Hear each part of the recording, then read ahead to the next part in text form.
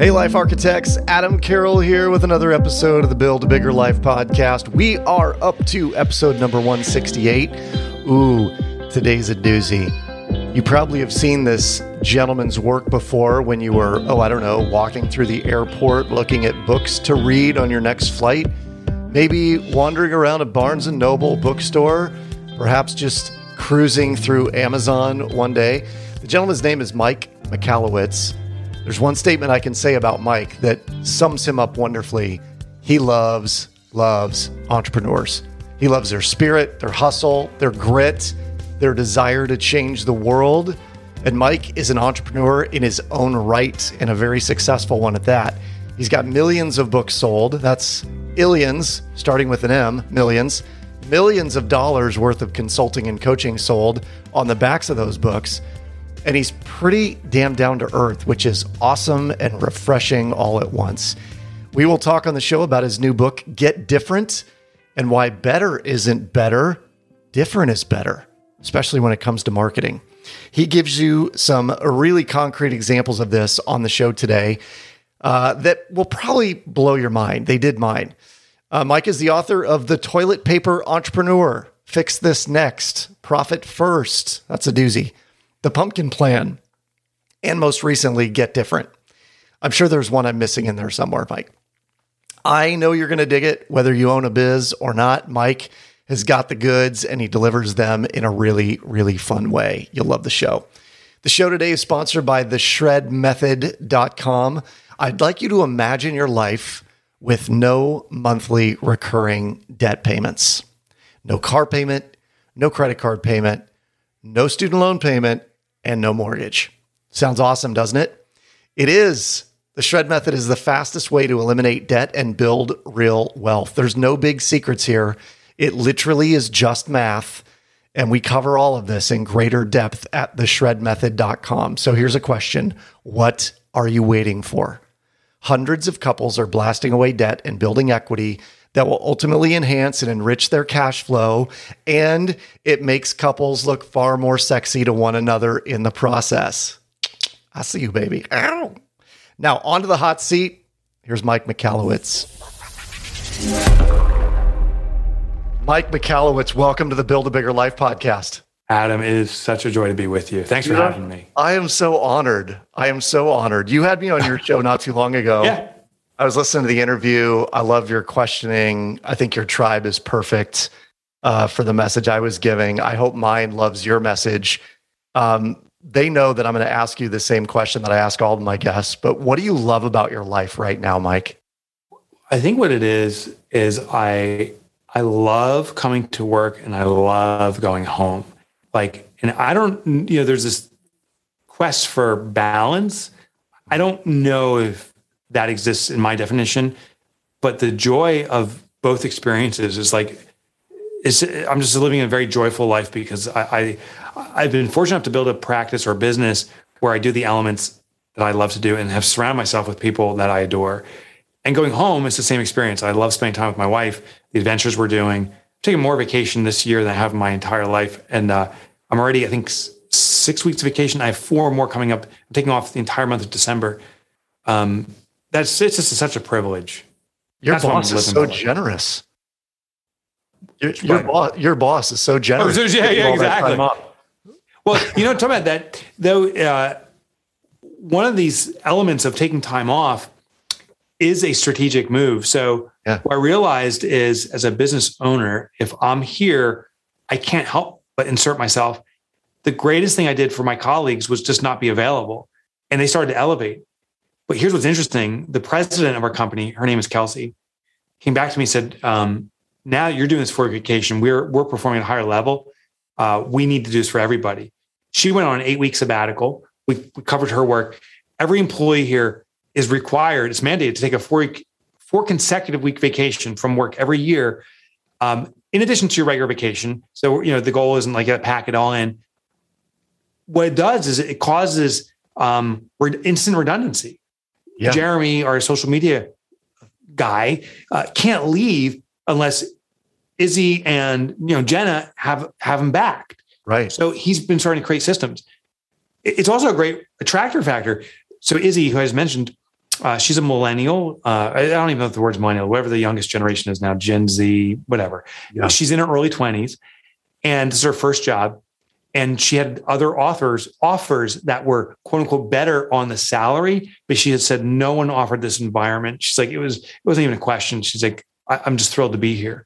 So awesome. Yeah. So that's I'm rambling. So awesome. We're going to talk about all sorts of things in this wandering and fun interview that we will have here over the next several minutes. I want to bring up a couple of points that I've read in multiple books of yours. You and I have had conversations about this. One of your stated missions is to eradicate entrepreneurial poverty. Why does it exist, in your opinion? Entrepreneurial poverty exists because I think we go in uneducated, and that's a blessing to the entrepreneurial journey. So, I think the greatest day, sadly, for most entrepreneurs is the day before they start the business. That's the heart's racing. I'm going to be a millionaire soon. I'm going to live a life as I define it. Yeah. And then we get thrown into the fire and we're not making any money. We're living check by check. We don't have any kind of personal freedom. All we do is we become enslaved to the business. That gap between what we always thought would happen and the reality, that big gorge, is what I call entrepreneurial poverty. I think we go in it ill-prepared. But I also think if you went in prepared, most people wouldn't even start a business. So you have to go in ill-prepared. The thing is, we don't have the tools to navigate the journey. We think if we just keep working harder, it's going to scale us. But if you think about it logically, you can't. There's only so much time and effort you can make. Right. So what you do for stage one is not what you do for stage two. And stage two needs we don't have the tools to start shifting the way we're behaving within the business. I think that's the problem. Right. And in your opinion, do you see people giving up too early? Yeah, but not, I see people giving up, but not in the way you'd think. Not shuttering the doors. It happens a lot. The way they give up is they give up on themselves. They say, I guess this is the way it's going to be. And many businesses that have been in business for 20 years are just repeating year one over again and again, 20 times over. Yes. So they've given up in the belief of what they wanted to achieve. And I think, I guess this is just my life now. And, there's that saying, many people live their lives in quiet desperation. Mm-hmm. They were talking about entrepreneurs, to be honest. Yeah. Yeah, no doubt. No doubt. I want to talk about your entrepreneurial journey. I heard on a podcast one time, it was an author. Actually, he was a screenwriter for Hollywood. And he had this great book idea. And his agent told him, do not do this book. Do not do this book unless you're willing to commit 2 years of your life to it. Oh, yeah. And one of the things I've noted about you is you have mastered, seemingly, correct me if I'm wrong, but it seems like you've mastered the art of creating a book that is a product, a consulting program on the backside of that book that is a business, mm-hmm. and you keep replicating yourself over and over again. And you've done that so well. All the books behind you, Profit First, Clockwork, The Pumpkin Plan, Fix This Next, Get Different, we're going to talk about today. Yeah, I did that. And I actually just signed a licensing deal for a future book that's coming out in 2 years. Of course you did. Of course I did. Listen, happenstance happens. It wasn't like I went in with this grand plan. Like I didn't say, I'm going to be an author guy who has all these little businesses behind it. Like I felt this calling to be an author, to curate ideas. And some people say to me, wow, you really have a lot of ideas. Like you create a lot of ideas. I am not a creator. I'm a curator. Mm. And what that means is I hear a problem. I often experience that same problem.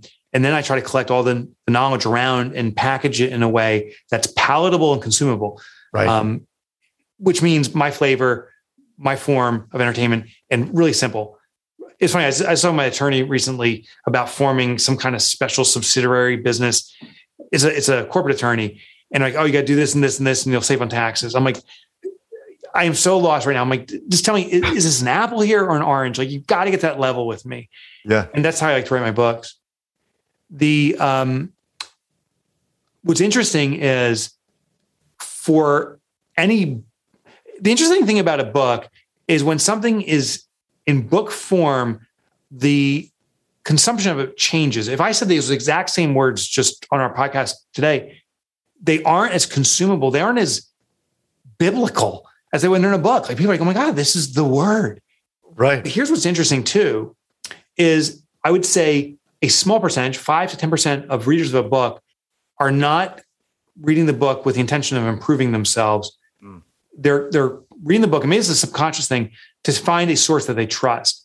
Most are looking to be do-it-yourselfers, but a small percentage are saying, I just want to see if I get this and I trust this source. Right. And then they go to the source. And that's why when I became a parent, when I wrote even my first book, which was called The Toilet Paper Entrepreneur, enough people were coming to me saying, hey, I need to understand if I'm doing this right. Can you consult me? And that's not a gift of mine. I'm a sucky coach. I'm a sucky consultant. Some people still insist on hiring me to do that. And I'm like, you're going to pay a lot of money for the exact same thing that's in the book. Like, I wouldn't encourage it. Yeah. But I do know, and I've partnered now with people that are really extraordinary at guiding people through. There truly are teachers. And so that's how this came about. And I'm in such a blessed position that I have people proactively reaching out to me and saying, hey, if you write a book on this topic, I'd like to buy that license. I'm blessed, freaking blessed. It's amazing. It is really, really cool. I want to go back to your comment about the toilet paper entrepreneur. Yeah. In the book, Get Different, you talk about the fact you had 20,000 copies of that book in your house. In tears, and lots of tears. I freaking loved, because the image of you just shucking all those boxes of books in, I've been there, dude. And not to the tune of 20,000. Mine come in like 3,000 or 5,000. It sucks. The second there's the word 1,000, it sucks. You have no concept, unless you've unloaded it, how many books that is. How many Oh my God. It is. Yeah. So it is a lot of boxes. It's funny. So I called the print house. I ordered 20,000 copies of my book before I launched, because I'm like, oh, that'll cover me for a week. Right. Because I did the classic businessman mistake.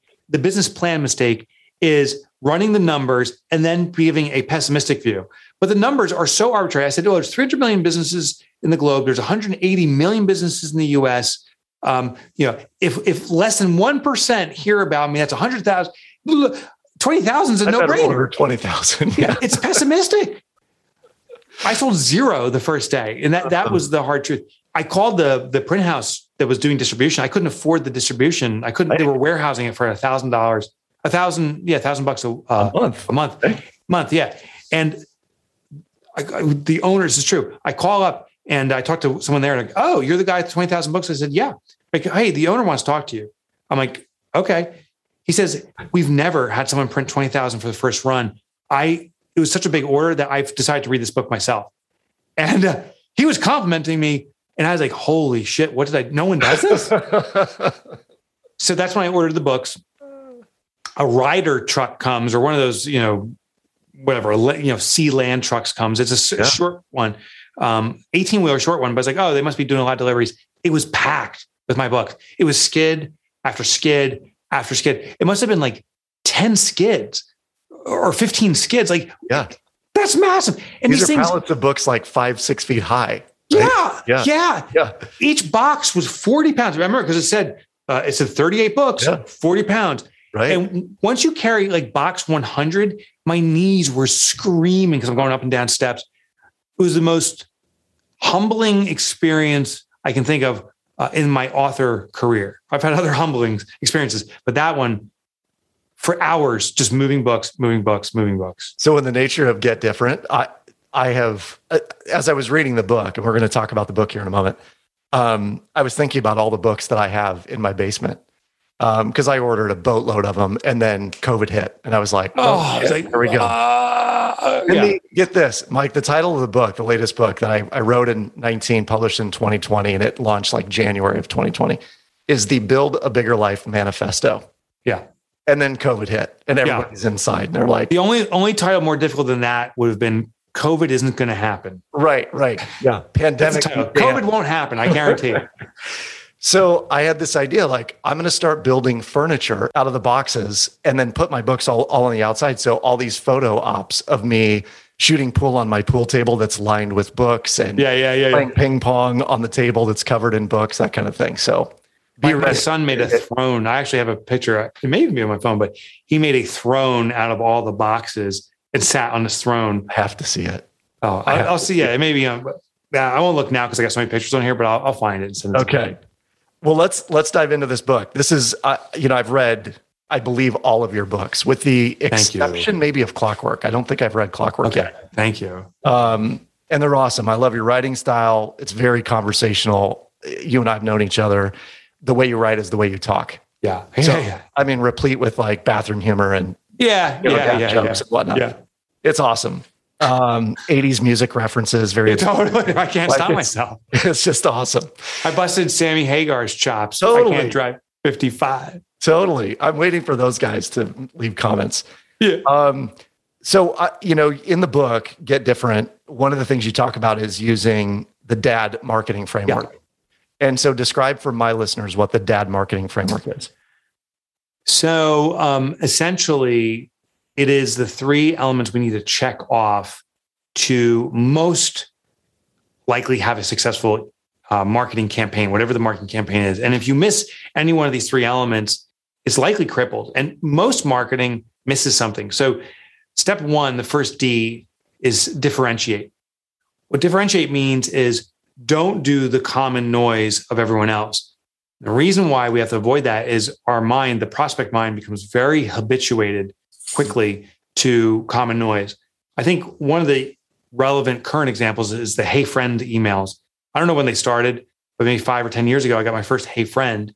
Yeah. I remember when I saw it too. The first one was like, oh my God, like I have this friend calling me a friend. Like, which friendly friend is this? They're so friendly, they don't even call me by my first name.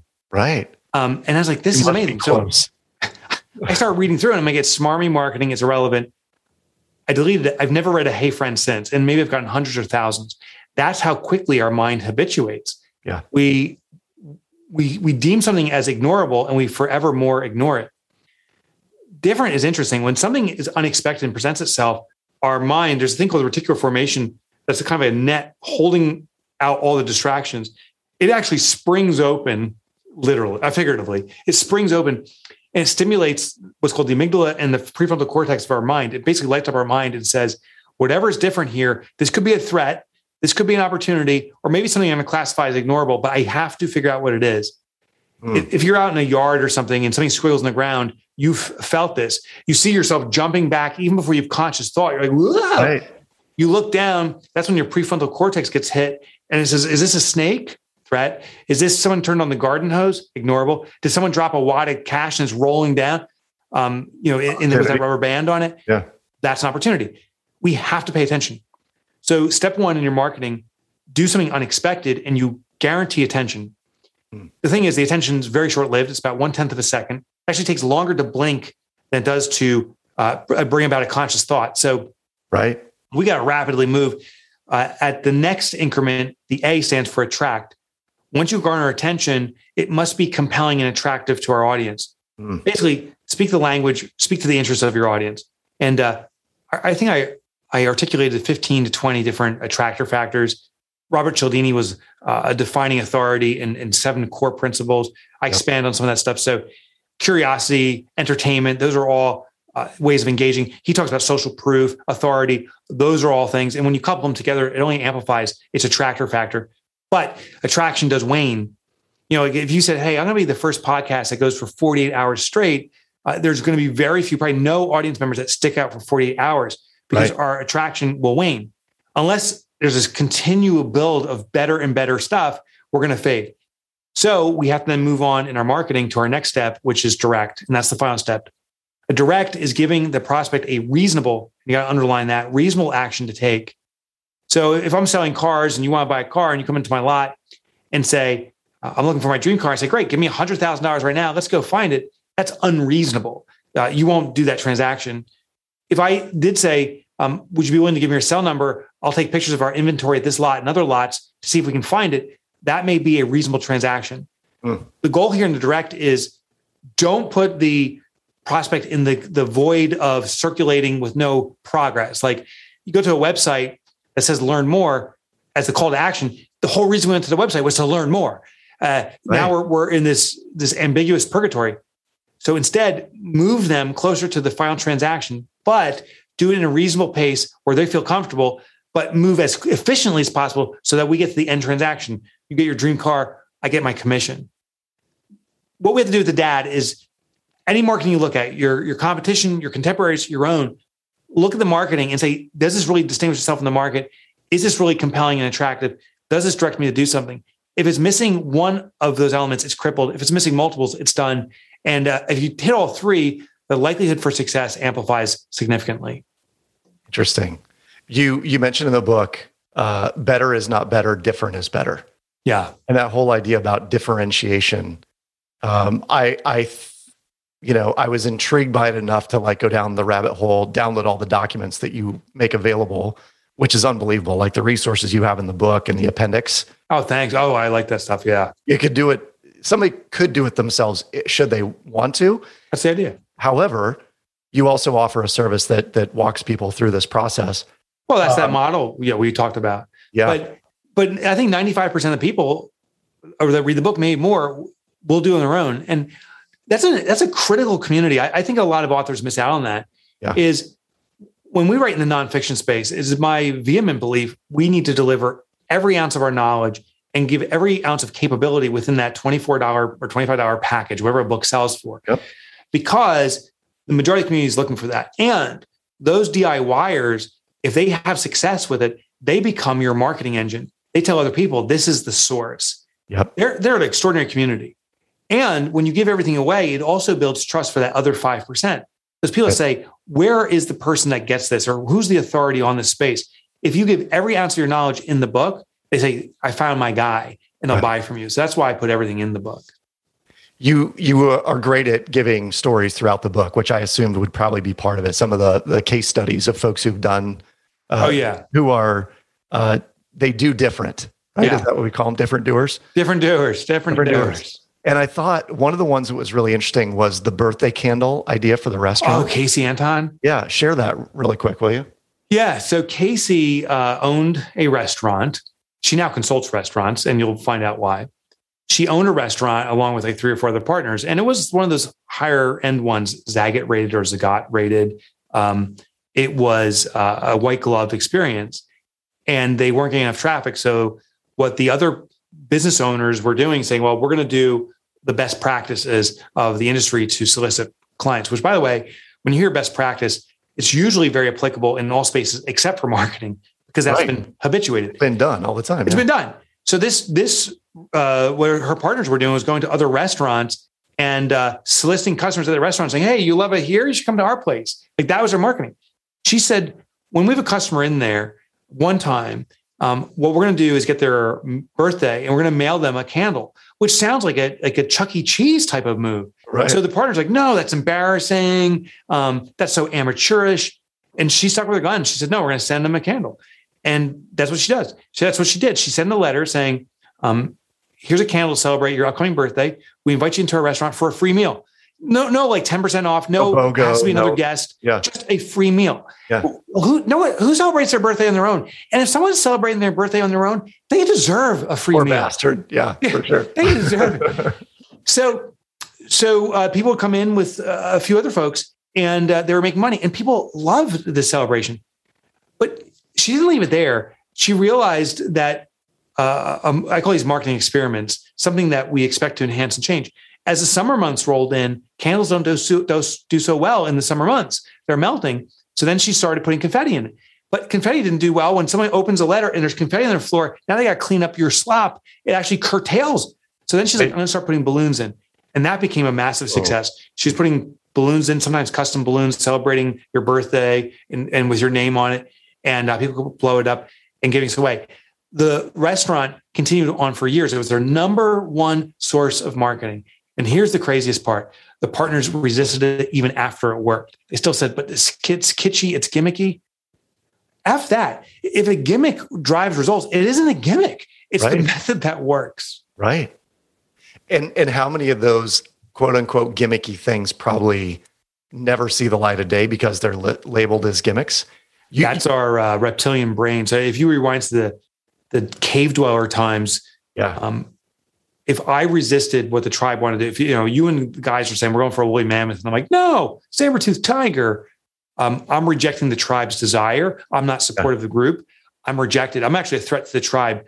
I'm consuming food. I'm consuming resources and not contributing. It's a death sentence. I was excluded from the tribe, which meant certain death.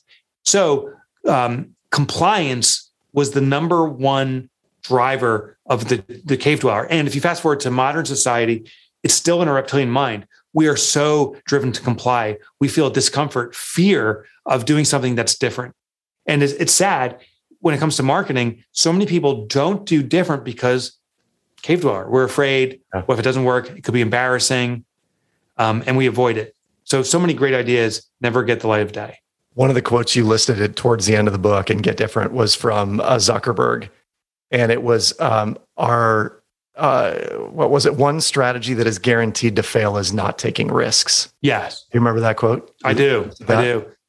And I think on a marketing, from a marketing standpoint, it could not be truer. I mean, if we're not risking something, because playing it safe is exactly what keeps people stuck in neutral. It's same.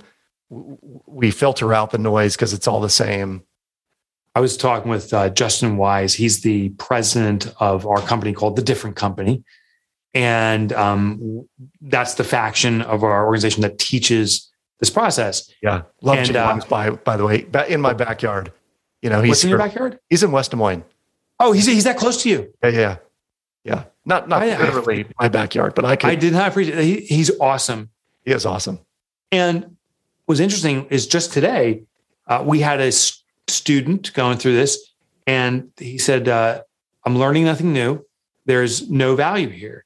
And Justin said, we'd like to immediately refund you. Please tell us the actions that you did take in the course. And the guy said, I did nothing. God bless his integrity. And we said, okay, now we know why it's failing you. You know, all the knowledge in the world does nothing until we execute on it. Yeah. And to Zuckerberg's point is all the great ideas in the world is nothing until you take the risk of doing it. Yeah. I'd rather people have really horrible marketing attempts that fail, but they tried and they built the muscle of confidence, as opposed to having extraordinary ideas that never see the light of day. Yes. You yourself give a couple examples of what you've done. One of the ones that I think was super notable and hilarious, candidly, was changing the Wi-Fi access point on your phone. Yeah. Actually, I bought a wireless access point. So I was taking a flight. This is in the last year, and just like everyone on the airplane, you're checking your phone before you take off. And I start noticing these Wi-Fi access points, and one guy's access point was like the FBI or CIA or something. I'm like, oh my God, that's kind of cute. I get it. Haha. And then it's like, oh, if I'm seeing his access point, so is everyone else. Yeah. Why don't I set one up? And then, or hotspot or personal hot point, whatever they call it. Yeah. So I bought a wireless access point, which is those Wi-Fi routers. This has an amplitude of 10 times a hotspot. And there's these little micro ones I have in my backpack. It's connected to a battery. It'll last a full day, 12 hours. And I walk into the airport, and I got this in my backpack. And everyone at the airport's logging in. You're seeing your free airport terminal access. And right next to it says, buy, get different on Amazon. When I go to a conference, I will go to the AV desk and say, hey, do you mind if I leave my bag here today? I'm one of the speakers in the afternoon. Can I leave this here? I get no problem. I leave it there with my access point on. Everyone's coming into the conference, is sitting down. You know, what do you do before a conference starts? You log in and you're seeing my book. I've now literally have people come up to me after an event or during an event and saying, dude, you wouldn't believe this. This event is marketing your book on the Wi-Fi system. And I'm like, really? That's amazing. This is $1 million idea. You know what's funny though, Adam, is almost no one takes up these different ideas. So I've shared that in the book. I've yet to hear someone else do it. It's unbelievable how much that fear is wired into us. Right. It's a golden opportunity. And if everyone replicates it, then it washes itself out. And that's how it works. But until it does, it's a golden opportunity for someone else to replicate. Yes. You mentioned another one in the book. It was the Malcolm Gladwell video. I think it was a video review of one of his books. You were talking about on Amazon. If someone's a fan of his work, they'll go down a little bit farther in the rabbit hole. There's my videos. Yeah, there are your videos. Free real estate.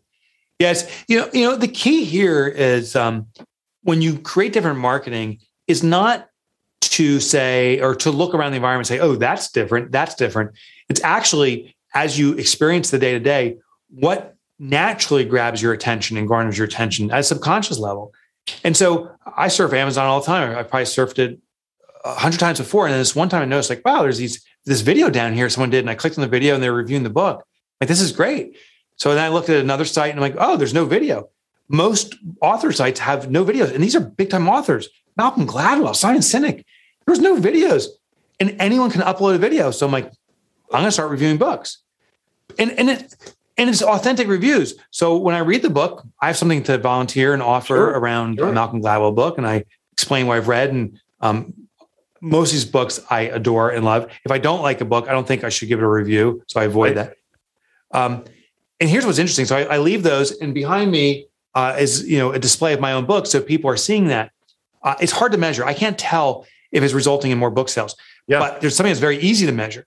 Is the authors themselves call me. I've had big time authors call me and say, hey, thanks so much for doing that review. They have hundreds or thousands of reviews in the starring system. They have one video, and that's the one they notice. I guarantee Malcolm Gladwell, when he posts a new book, he's probably checking out Amazon. Even the mighty Malcolm Gladwell's checking out Amazon to see how his book's doing, and scrolls down the page and he sees me there. And that's great access to someone of influence. No doubt. Let's be honest, Mike, they all are. We all are. They all are. Anyone who's got something on Amazon for sale is. Yeah, we're all checking it out. Yeah, it's like Googling. Here's a trick I used to do when I had a forensics business. We used to do computer crime investigation. We wanted to land marquee attorneys as our clients. I would write an open letter. So I'd write, Dear Adam Carroll, I respect what you've done in the legal industry and some information about you. It'd be an honor one day to talk with you and learn more from you. And I just post on my website. Well, guess what name you're Googling every so often? Adam Carroll. What are people saying about me? Yeah. And people would land on my website, seeing their name, seeing an open letter to them. It inspired many of those people to call me. I landed some of my biggest clients by doing open letters just because it used their name. That's awesome.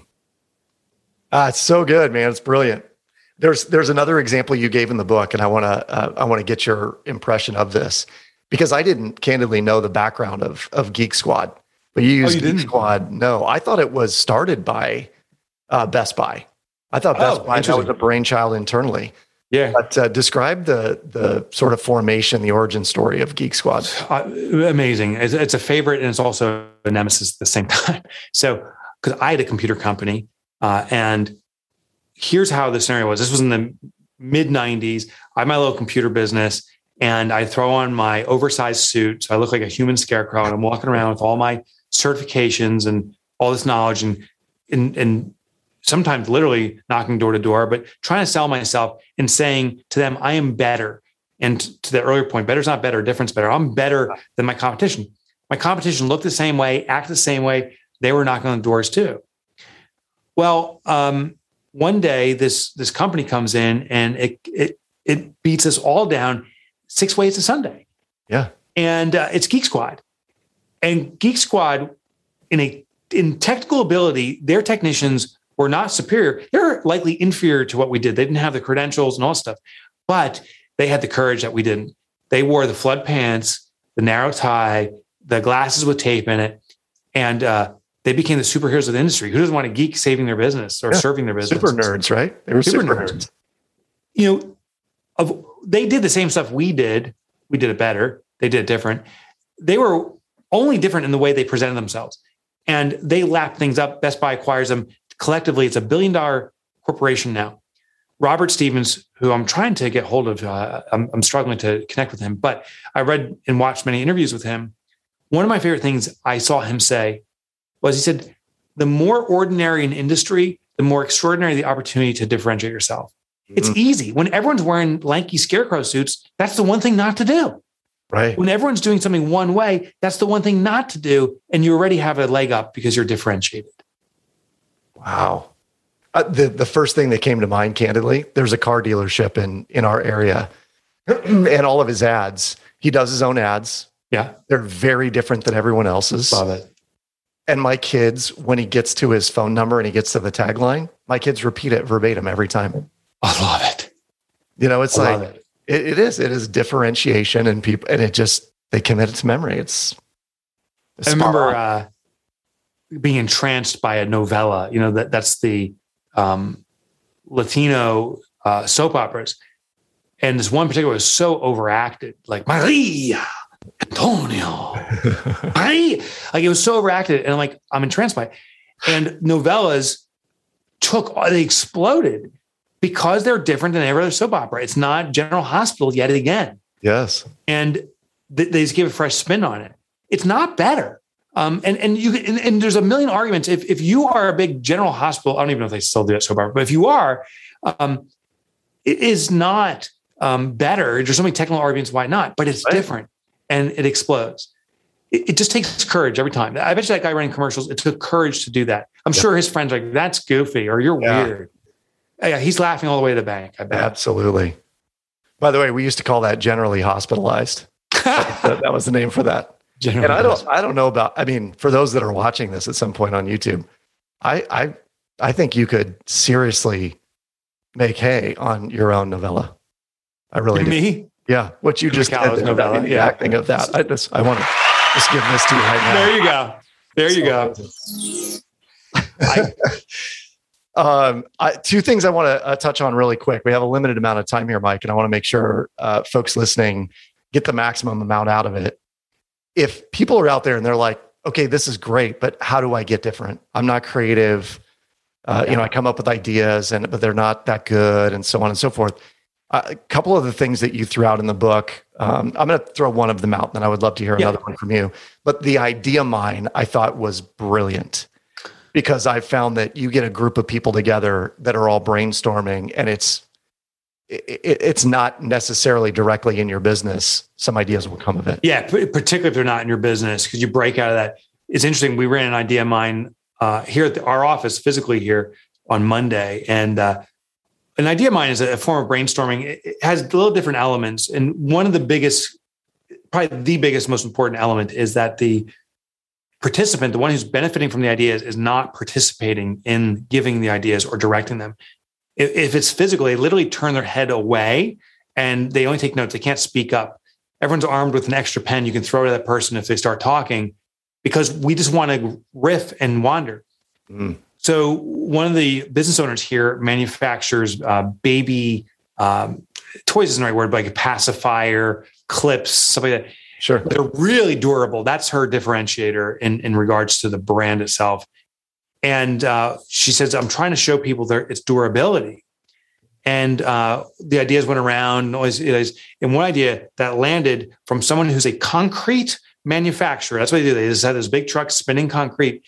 He says, what if we had the most vicious baby in the world try to tear us apart? And I'm like, well, what's the most vicious baby? He goes, a puppy. And so the little idea was a puppy grabbing this pacifier, because puppies can tear apart anything. Right. It can't tear apart the pacifier. And even started off with this little video saying that we've found the most vicious, aggressive baby in the planet to test our products, and it even survived this. And you see this puppy just gnawing away at it. What a cool angle. And so that was one of the ideas of countless ones that came out. And I don't know which one the business owner is going to go with, but that's one way to generate ideas, is to get other people's insights.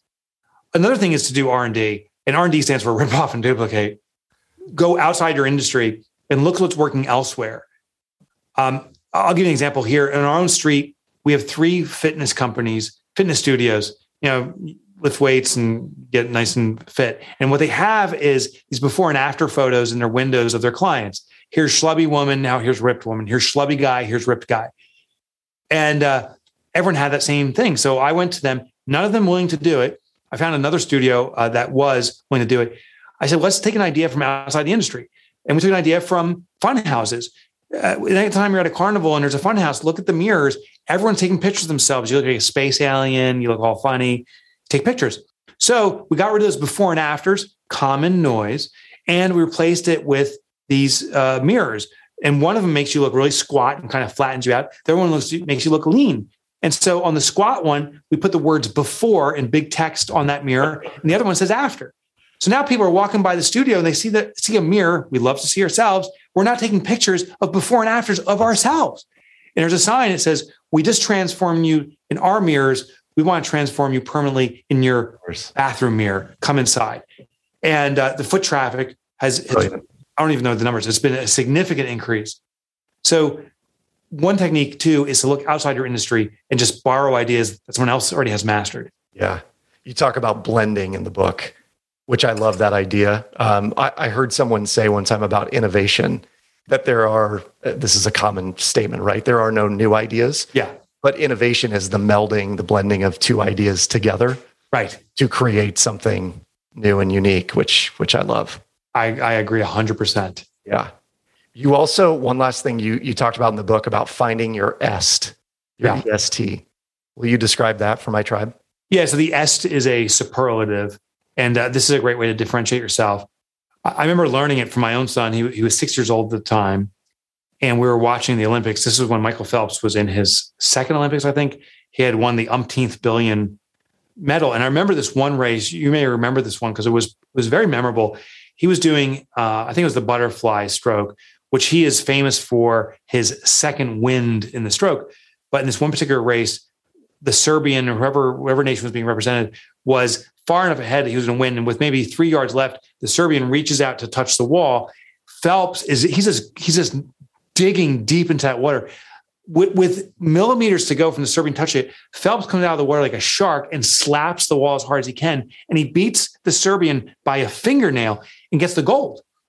And I jump up and I'm like, this is the greatest learning moment for a 6-year-old. I'm like, Jake, that's the world's best. Effort, drive. I'm all jacked up.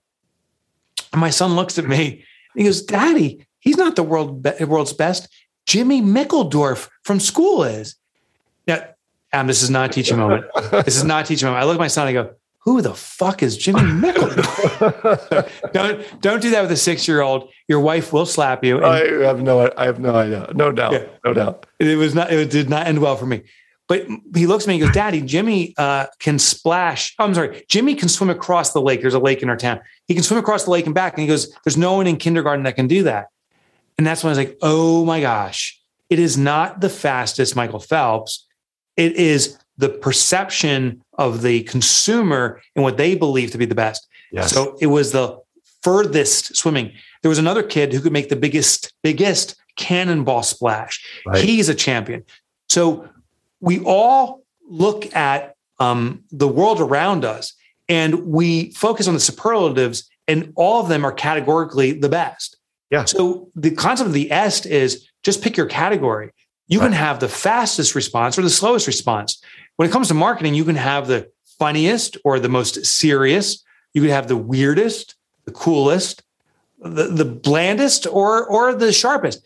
But it's got to be one or the other. It's got to be the superlative. It has to be the extreme. That's the second I'll pop and get noticed. That's good. That's deep. Like there's a lot of companies that could sit in a room all day and figure out what their EST opportunities. Their EST opportunities are. Yeah, Geek Squad surely said we're going to be the geekiest, and they leaned into it. So it's a great way to amplify your marketing too. They didn't just dress that way. Their titles, there was double agents, secret agents. Robert Stevens, the owner, was the chief inspector. Like they leaned into the geekness.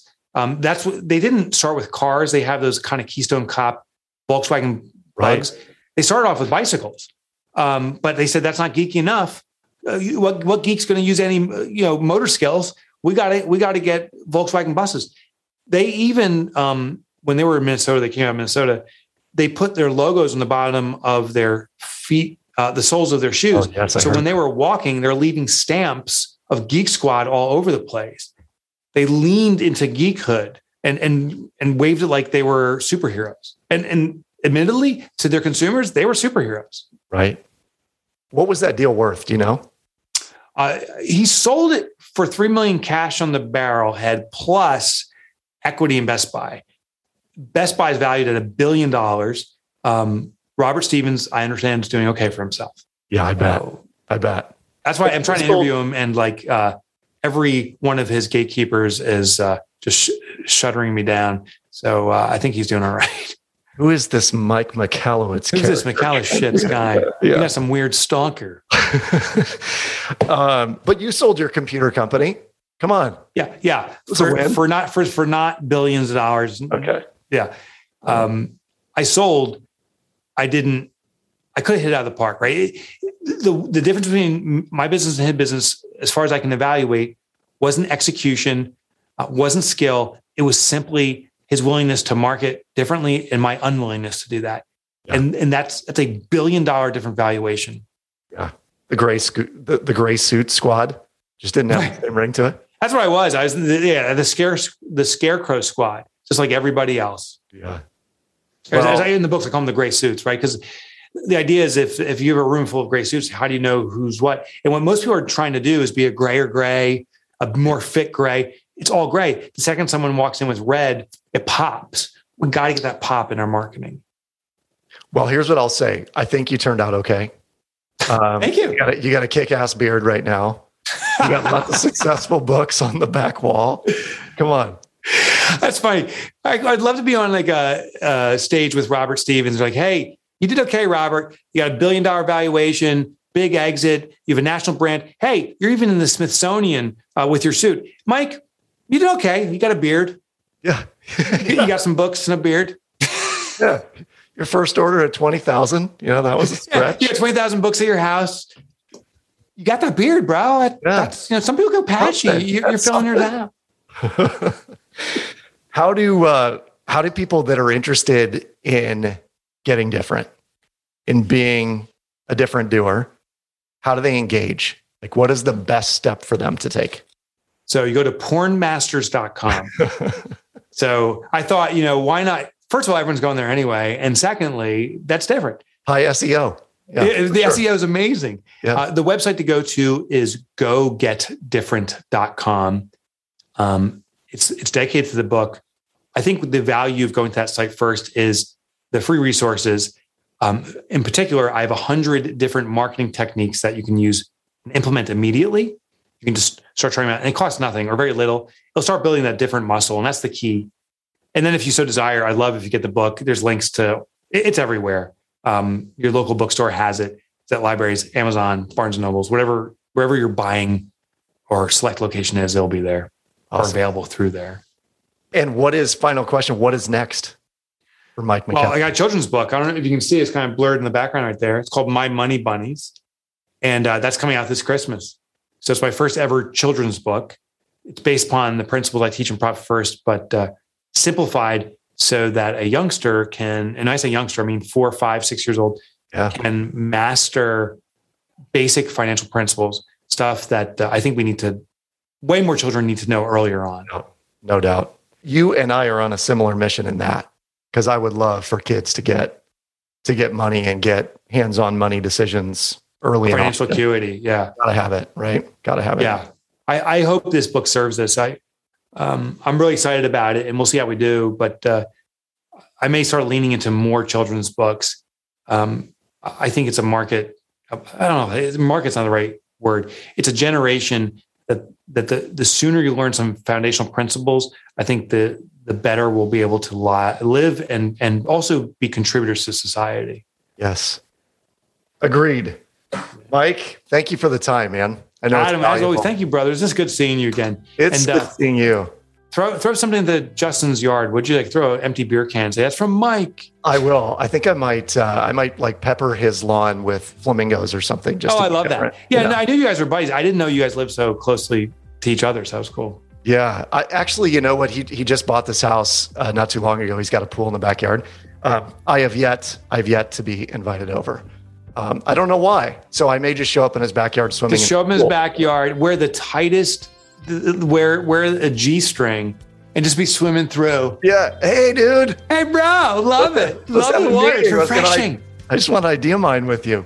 Yeah, what idea mine. It's funny. Brother, thank you for the time. Thank you, brother. Good seeing you, Adam.